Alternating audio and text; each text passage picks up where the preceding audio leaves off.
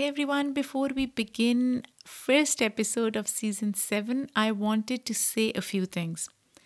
First, I recorded this episode before the news came out about Condé Nast, their discriminatory behavior towards their employees of color, and subsequently the way our today's guest Shruti Ganguly was treated, especially in terms of her work with 73 questions.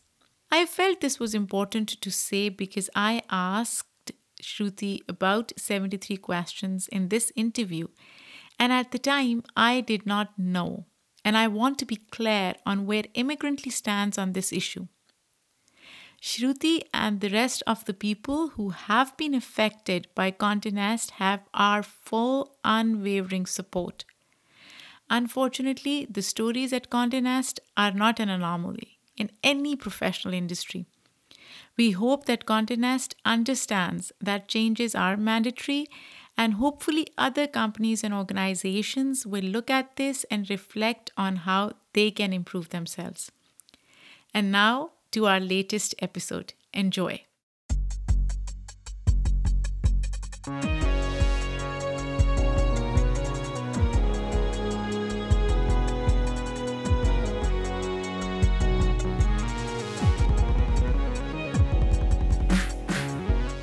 Welcome back, everyone. Season 7. Can you believe it? Quite honestly, I am still wrapping my head around this milestone. And what started off as a timid yet valuable idea of mine to feature voices of immigrants and capture the nitty gritties of our existence has launched into a full blown multi season podcast with you listeners, propelling it forward. I have been humbled by the conversations had, challenged by the individuals met, and above all, emboldened by you all to continue this important work. And it is with a renewed commitment that Immigrantly returns with season 7. And believe me, I feel it in my bones. It is going to be the best yet. Now, today's guest for the podcast is Shruti Ganguly. She is an award-winning filmmaker whose work has been featured globally at festivals like Sundance, Venice, and AFI. Shruti recently launched her own production company, Honto 88, and its clients are just as impressive, including media outlets like MTV. And behind the glitz and the glam is just your neighborly city girl with intense wonder and drive. Shruti believes in creating art that is brave and purposeful, which shows the strength of women and other minority communities. And she's no doubt making a huge wave. Her journey to this present moment is like ours, complicated and far from straight. So grab some popcorn, find a nice spot on the couch, or double tie those laces for a long, engaged walk, and join me in welcoming Shruti Ganguly.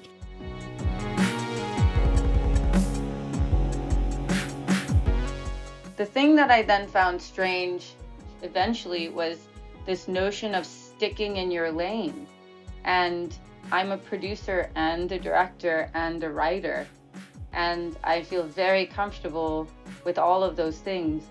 But sometimes the industry doesn't necessarily want to acknowledge or celebrate that. And it's this idea of feeling scattered. And I don't believe in any of that. And I can definitely tell you that the team that works with me at Honto 88 don't fit in those boxes either.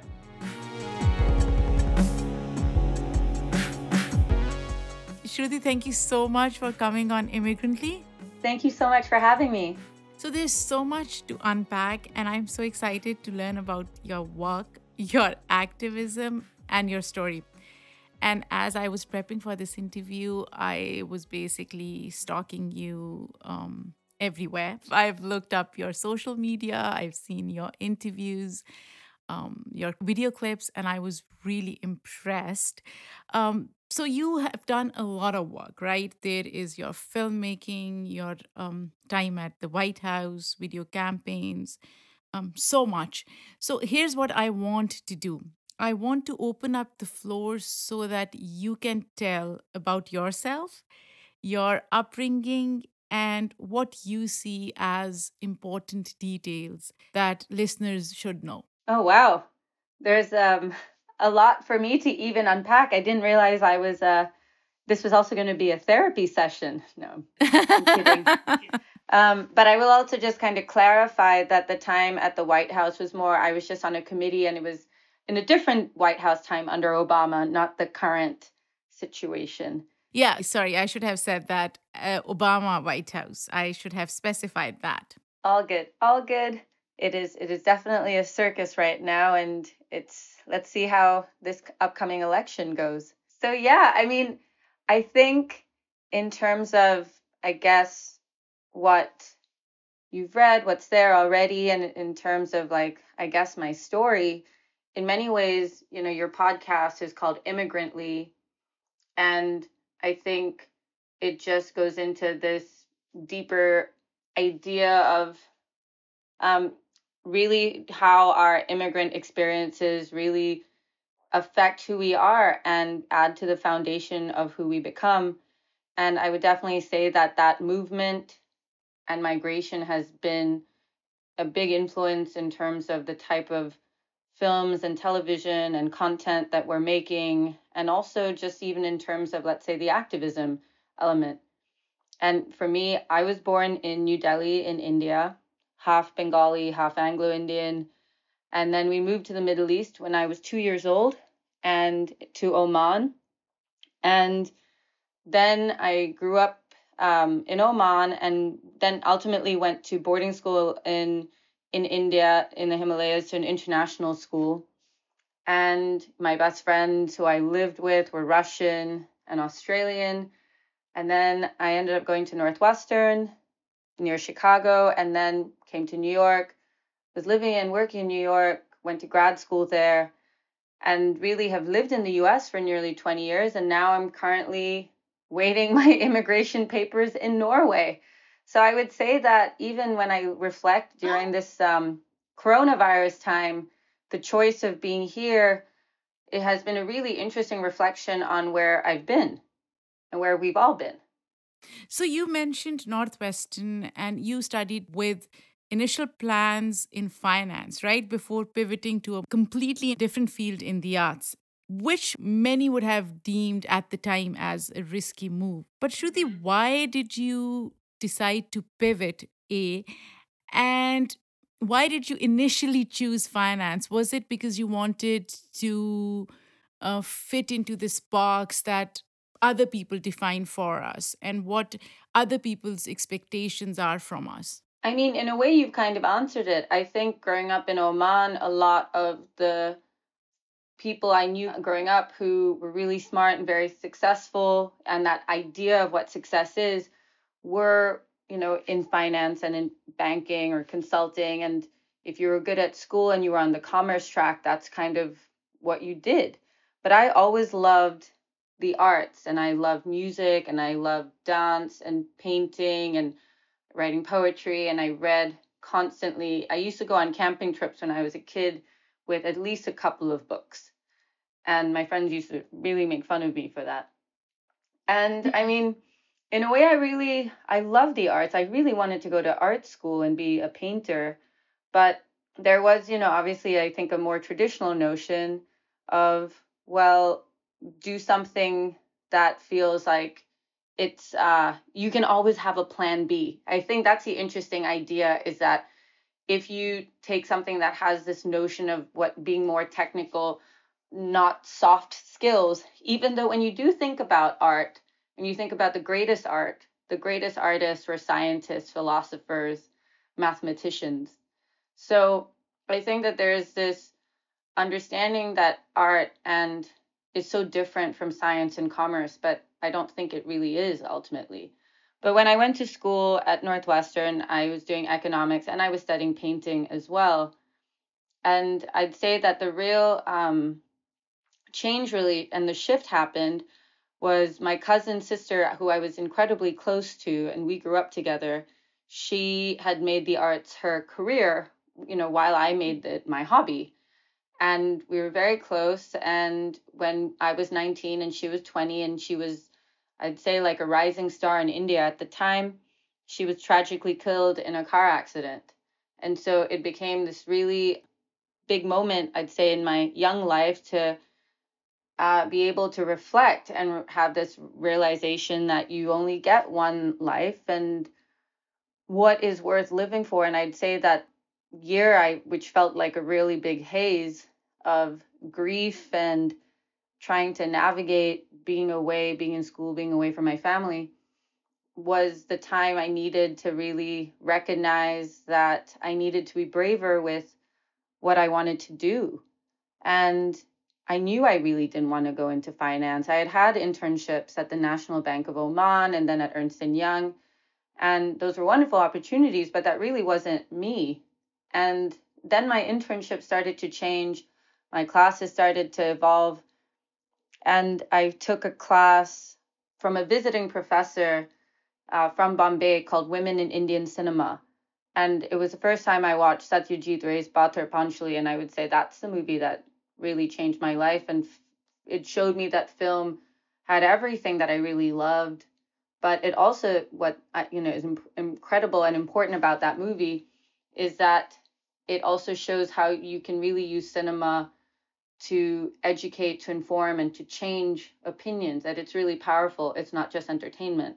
And in a time like now, where you're really aware of inequality that exists, especially during the times of coronavirus, and you're seeing what's happening to migrant workers and people who don't have the means, a film like Bhatar Panchali is really a testament to how we need to turn our lenses as filmmakers and creators towards these stories that really need a lot more, collective voices speaking for it. And you have done that. I was watching your hashtag My Sentence series, which you created for Obama administration, and it basically narrates stories of clemency recipients, right? What interested me in that series was that those stories were narrated by celebrities instead of those recipients themselves. Shruti, was there a reason why you chose that path? And what was the creative process behind that? So when we were part of this committee under the Obama administration, and it was several months before the election, we got a question saying, can you guys think of ideas around Obama's clemency initiatives and so on, and in terms of something creative? And so I took a very simple idea, which was talking to people who were incarcerated and had been given life in prison for nonviolent crimes, and many of them had been in jail for anywhere from 17 to 22 years, or 25 years in some cases. And they told myself and my producer, Neil Gladstone, their stories.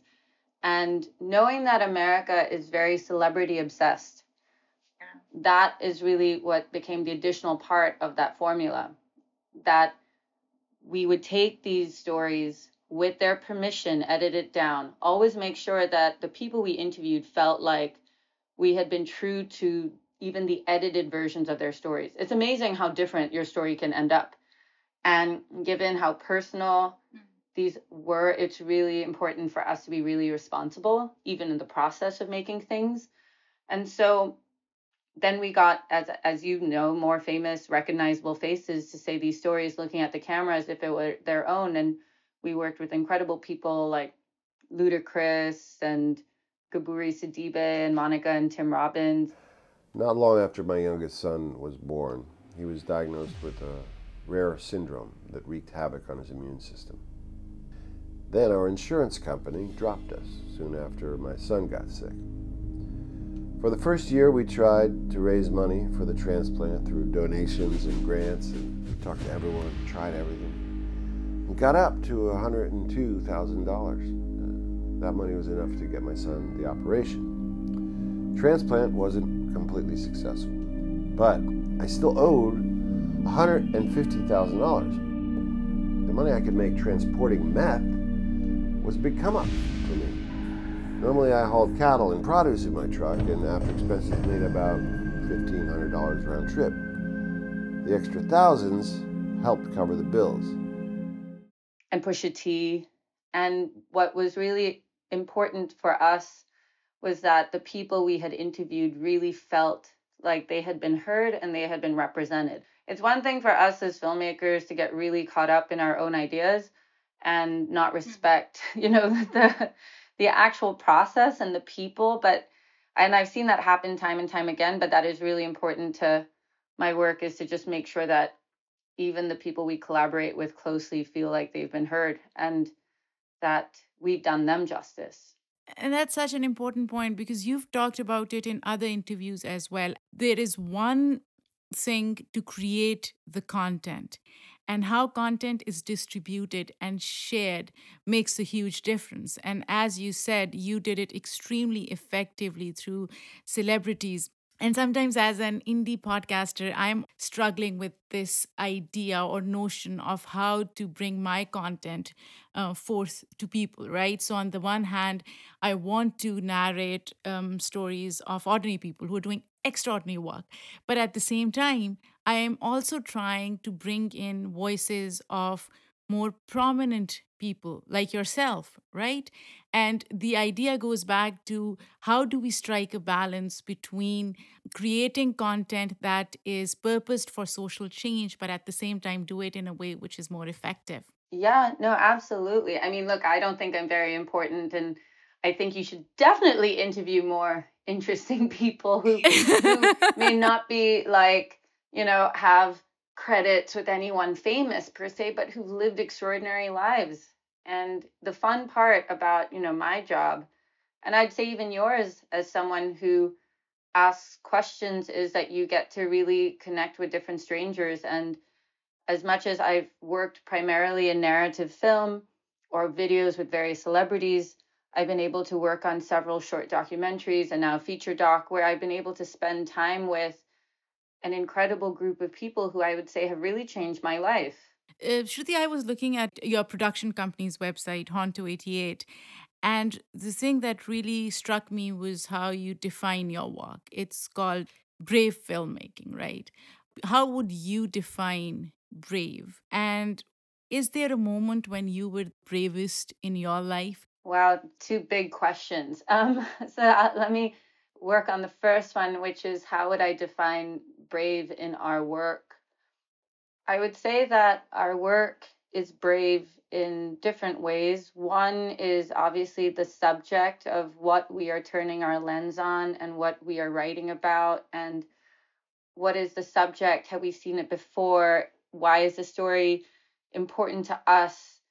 And how can we create it in a way that also really respects audiences and allows for them to be complex and not kind of dumb down things? So I'd say that we're brave in terms of our choices. I'd say that we're brave in terms of how we even try and work and who we hire, and making sure that we're a lot more respectful, even in terms of how our sets are run and what they look like, that there is a synergy between the process and the ultimate thing that we are putting out, whether it's a film. I'd say that we're brave because we are. I mean, I feel brave just having a company. What a terrifying idea to Yeah. make those decisions. And I mean, there was one time I saved someone's life on the subway in New York, but that kind of happened really quickly without really knowing that this train was coming. That's a whole other kind of more traditional idea of bravery. But I would say, in a way, to really listen to, and deal with your own demons and your own insecurities and start something and stick with it and believe in it. And I have an incredible team, so I can't really say I do this, alone at all. And so I would say that us having this company and getting to work with people that believe in us and us making these things together, that feels pretty brave to me. So, in artistic space, being brave, especially as an indie creator and filmmaker, comes with a cost. There are challenges because skeptics may think that anything that it has social impact aspect to it may not be as quote unquote marketable. Have you faced such challenges, and what are your thoughts on that? I mean, that's a really good question. And I think it's the indie filmmaking space specifically, let's say pre-corona, because I think we're about to go into a whole new space that we're all going to navigate in a different way. But I would definitely say pre-corona, a lot of people were making the movies they really wanted to make without necessarily thinking about an audience or connecting with them. And it's you really do want ultimately to make a movie that moves people. I would say that's the best movies have done that. And so every time a filmmaker is deciding about their great idea, you can't exclude how to make people feel. You can have a great idea, but if you're not really thinking about when to make people laugh or cry or get scared or feel shock, you're not taking them on that ride with you when they decide to give up, whether it's an hour and a half or 3 hours, or let's say 10 hours of a season or 5 minutes. And you see that a lot of the movies that we remember throughout time have made us feel something. And so I think it's really important to think about that even in the writing and the creating process. So, Shruti, let's take a step back. When you started your transition into the film world, what were some industry protocols or engagements that surprised you? It's interesting because at least on the very specifically film side, I remember when I was in India, and that's where I first worked on a movie. And if you were an assistant director, you were really more of like you were more of an apprentice, and you were going to become a director. Now in Hollywood, and even in the independent American film space, if you are an assistant director, you end up ultimately having more of a producing track. And so I thought that was really strange when I was starting out. The thing that I then found strange eventually was this notion of sticking in your lane. And I'm a producer and a director and a writer. And I feel very comfortable with all of those things. But sometimes the industry doesn't necessarily want to acknowledge or celebrate that. And it's this idea of feeling scattered. And I don't believe in any of that. And I can definitely tell you that the team that works with me at Honto 88 don't fit in those boxes either. And so that's definitely something I want to encourage is people don't need to have the most traditional backgrounds. People don't need to have the most traditional educations. You just have to really be curious and work really hard. And I would say, like, I really look to work with very good people who, would care about a rickshaw driver in rural India in the same way that they would with Reese Witherspoon. That's such an interesting perspective. And I noticed that as well as I was looking at your upcoming projects. In some instances, you are a producer, a director, you've written some of those projects, which is wonderful. Do you have any defining moment in your career where you thought or realized that I made it or I did that? I don't think I've ever really had a moment like that in a way. I mean, you kind of are always, at least for me, I'm on to the next thing and I'm just working and excited about what we get to do every day. I'd say every day is a challenge and a reward. There's no real moment of pause. The pause, if anything, when I'm going for like a hike in the woods in Norway, I'm already thinking about the possibility of the next project. And so I can't really say that, although I would say this one moment, which was just more fun, because of course I'd say that, my parents, it's not like they weren't encouraging. They always were super supportive. I think that the decisions or the advice really came from a place of fear where they didn't necessarily know how to help me should I take a career in the arts.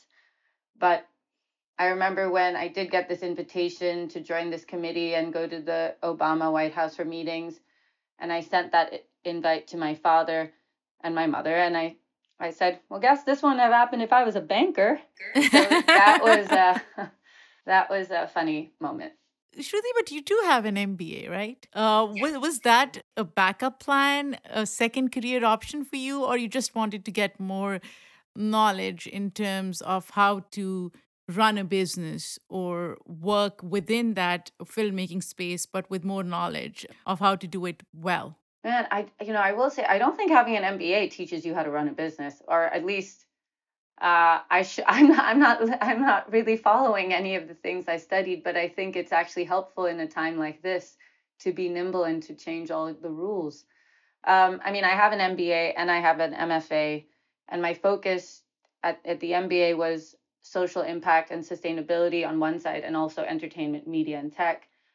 And I wouldn't say I took an MBA because of a backup, but genuinely because I'm interested in it.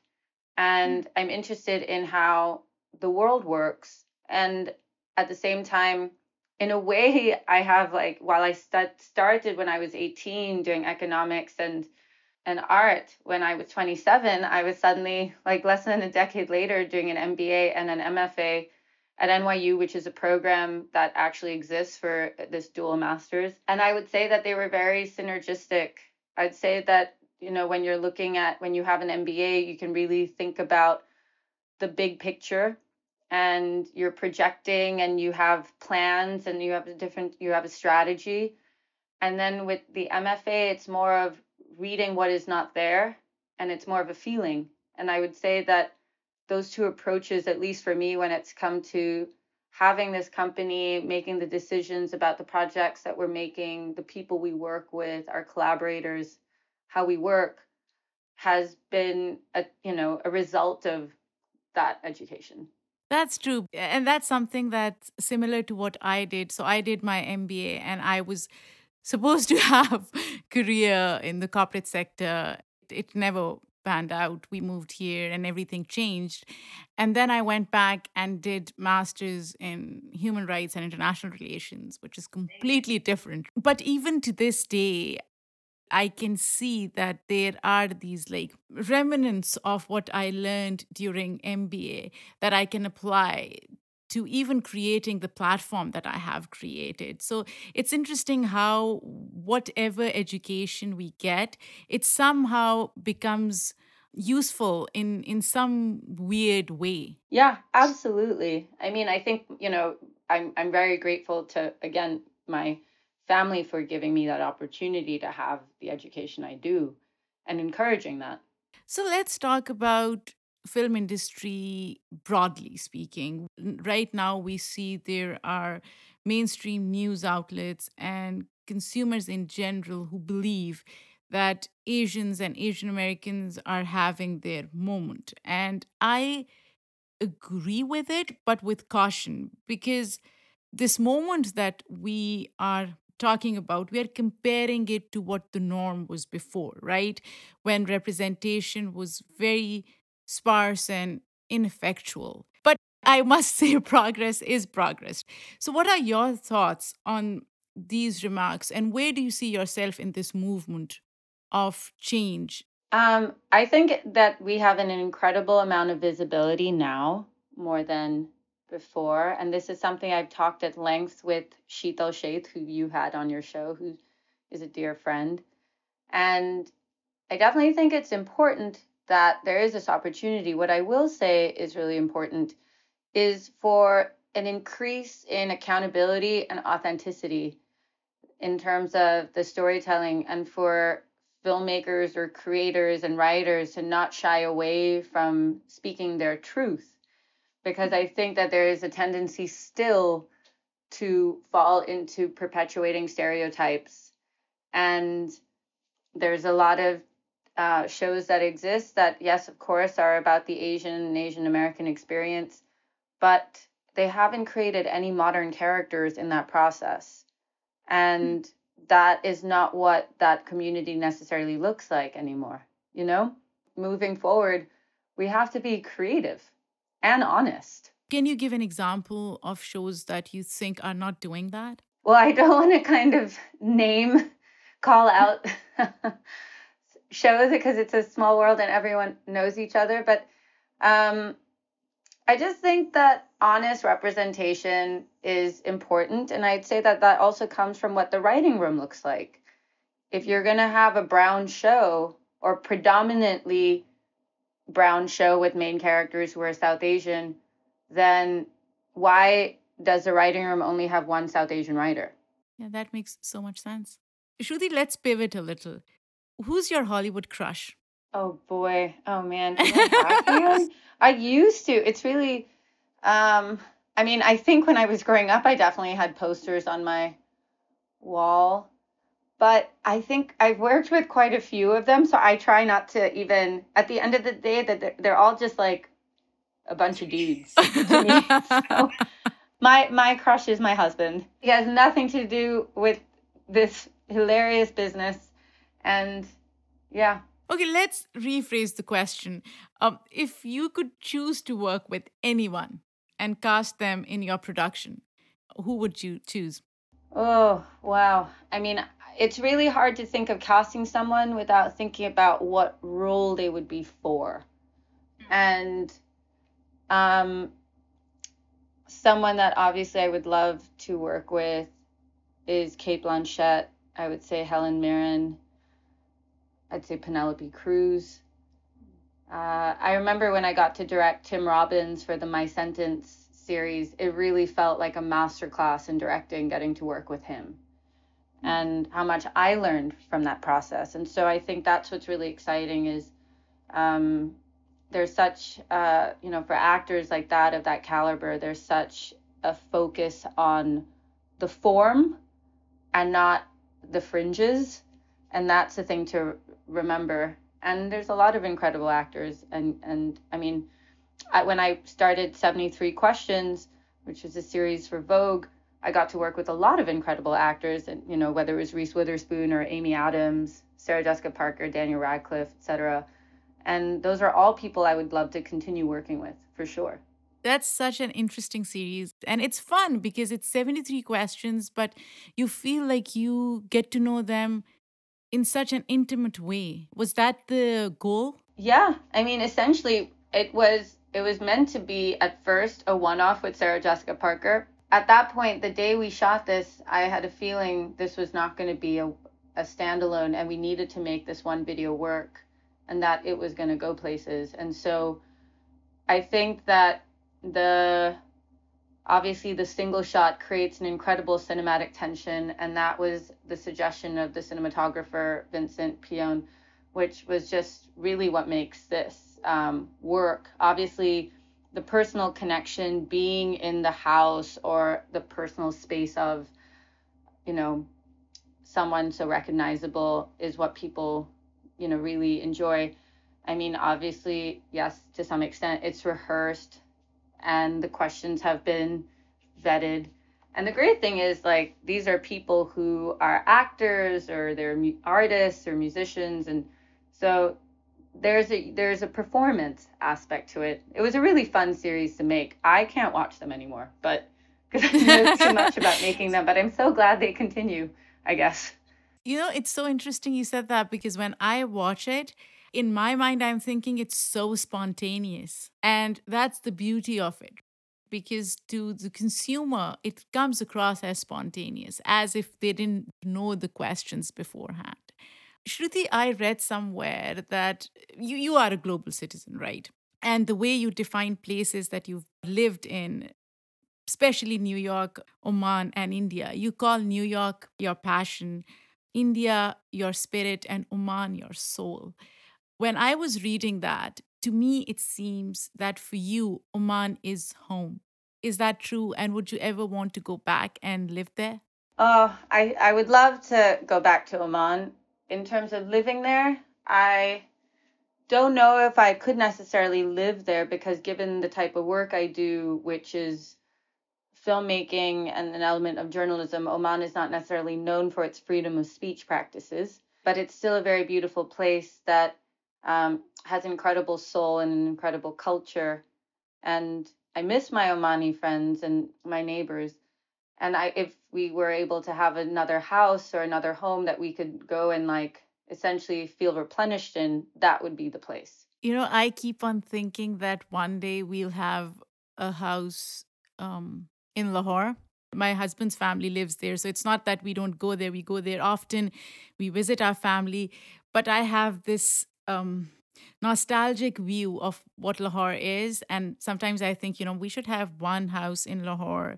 And when we grow older, my husband and I can just, split time between New York and Lahore because both are such an integral part of who we are now. It's so difficult to pick one, but I still crave for having that connection with Lahore, stronger connection than I have right now. Yeah, no, I hear you. And I mean, but where did you grow up? Lahore. And how long have you lived in New York? Oh my God, it's been almost 10 years. Can you believe it? It's crazy how time flies. And now New York is home. Like, I've lived in the US for more than a decade, but in New York specifically 10 years. And I feel like I just can't pick one anymore. I feel like all of us are like nomads. We can't call one place home anymore. Right, exactly. And I'd say that the fact that we have it in that perspective is definitely a place of privilege where we can choose and we can build on. But then when you think of people who are stateless or people who are migrants, like that notion of home has a very different weight. And it's something to just recognize, especially in times like this where we can be protected in the walls of our house or apartment and have gardens and so on, while we have so many millions of people who don't necessarily have that same perspective. Exactly. Shruti, are there any projects, your upcoming projects that you're really excited about? I have seen a few on your website, but which is one that you're really excited about? Oh man, gosh, we have so many. It's like picking between, our many children because all our projects are in different stages. I would say our projects are really kind of also focused on who we work with. Let's say as producers or as a company, who are the filmmakers we're producers for. I get really excited to collaborate with an incredible group of talented folks that we've been working with for many years. So, but in terms of just a handful of things that I can talk about now, we have a series that we are doing on the Harlem Renaissance with Killer Films and Refinery 29 that I'm really excited about on the scripted TV side. We have some doc series that we are developing. I have a project set up at Sony that I am writing. So that's yeah, I mean there's so many different things. We feel very lucky. We started to work in animation, and that's been really interesting in this time of Corona to try and pivot and figure out how to make things in a way that's also responsible, that doesn't, affect the health of people. And we're finding that getting to work in animation still allows us to be creative and careful. Are there any films that you watched that you really liked and you would like to share with the listeners? I really loved the film Atlantics, and that was a movie I watched on Netflix by Matty Diop, a French filmmaker, and it won some awards at Cannes last year, and it is set in West Africa, and it is just a beautiful meditation on a culture that and story that is so specific to her and haunting and beautiful. And so I really love that. I have so many movies on my list that I need to watch, like Pain and Glory and Portrait of a Lady on Fire. Those are very much things that I want to watch. I really enjoyed The Invisible Man. I usually can't watch anything scary, but I thought that was really masterful in terms of its cinema value. So To wrap up this conversation, I want to know what art and activism mean to you and what, in your opinion, they mean to America as a country of many origins. wow, art and activism. I would say the best art was always active, and that activism can definitely be supported by art. And you're seeing the power of art to get that message across. But at the same time, when you're looking at governments that are fascist, the first thing that they will do is cut arts funding. And when you see that governments are going to silence journalists when they're going to cut arts funding, that's when you know that art and activism, it's a reminder how closely art and activism really operate, because that has power. Do you think that's happening in America right now? The great thing about America, as much as at this point we're always so reminded of so many problems, is that, well, at least having grown up in a country that does not have freedom of speech, it's a reminder that in the US, there is a lot more freedom when it comes to standing up for what people believe in, no matter what side of the equation you're on. And so America definitely has that going for it. I would say that obviously there is a lot of bigotry and racism and sexism and so many issues that have to be confronted with. But I would say that that is something that applies to every country, and that it is a constant battle every day to really navigate it. It's not just really an American problem. America is one of the newest countries in the history of the world, as a country that's made up of immigrants, has, I'd say, there are a lot of people who've forgotten that part of its story, forgotten that it was actually Native American land. I think there needs to be a greater reminder. And this coronavirus time is a time for reflection.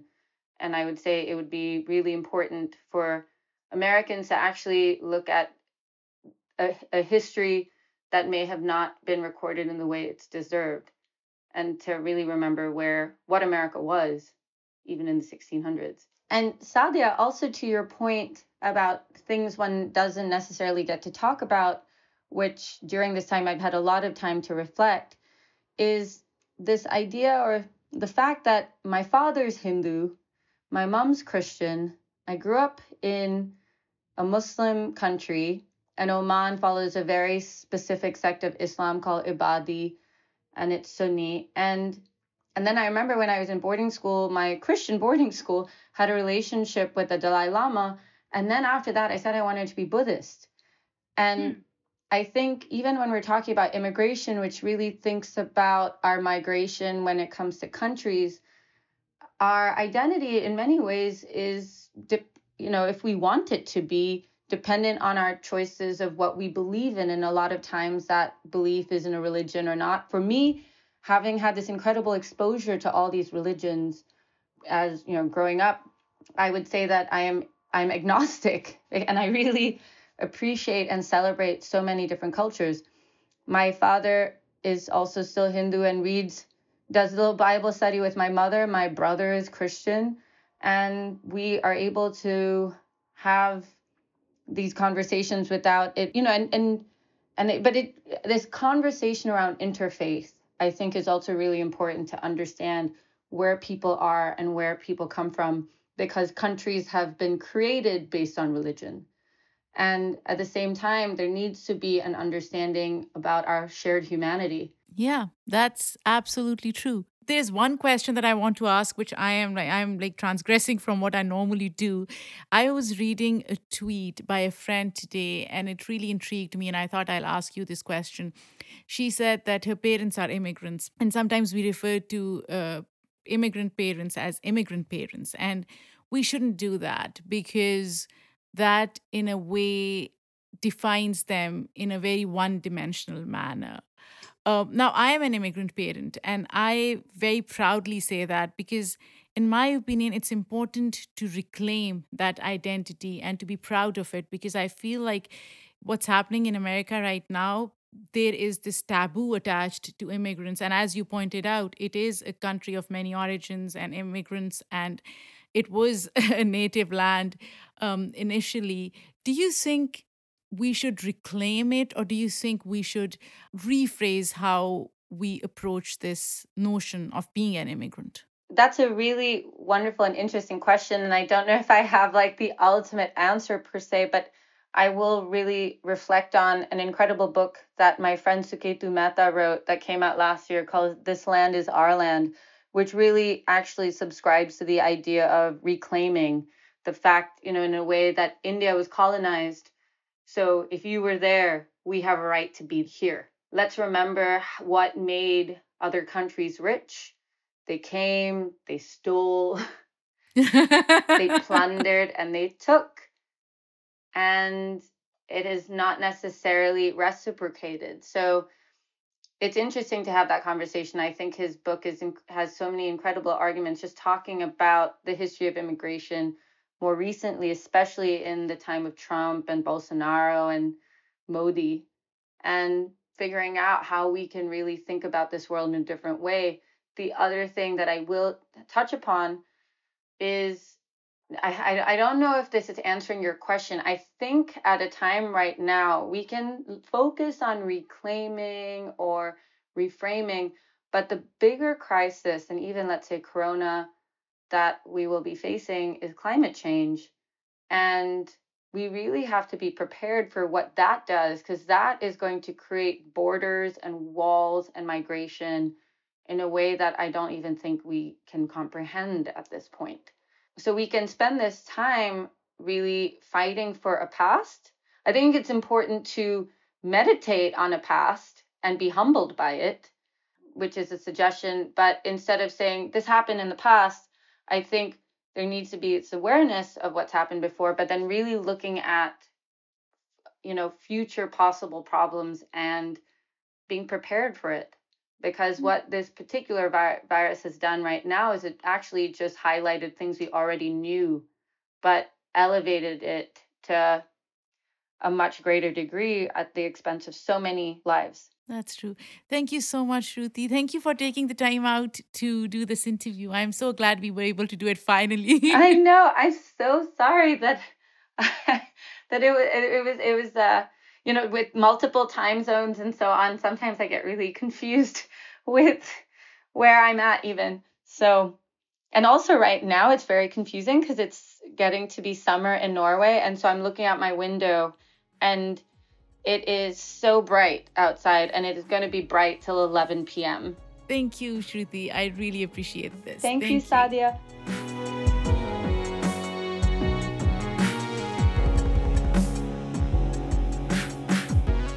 So guys, how did you like Shruti's episode? I'm sure you loved it, because I surely did. And if you want to get more information about our upcoming episodes, you can check our website and our social media platforms. By the way, we will be asking our listeners, you guys, to help us find some celebrity guests, at least get in contact with them. So stay tuned for information about that. And if you want to get more information about Immigrantly, you can always check our website, immigrantlypod.com. As always, I hope you guys will join us next week when I bring another guest with an amazing, incredible story to tell. Stay safe and stay distant.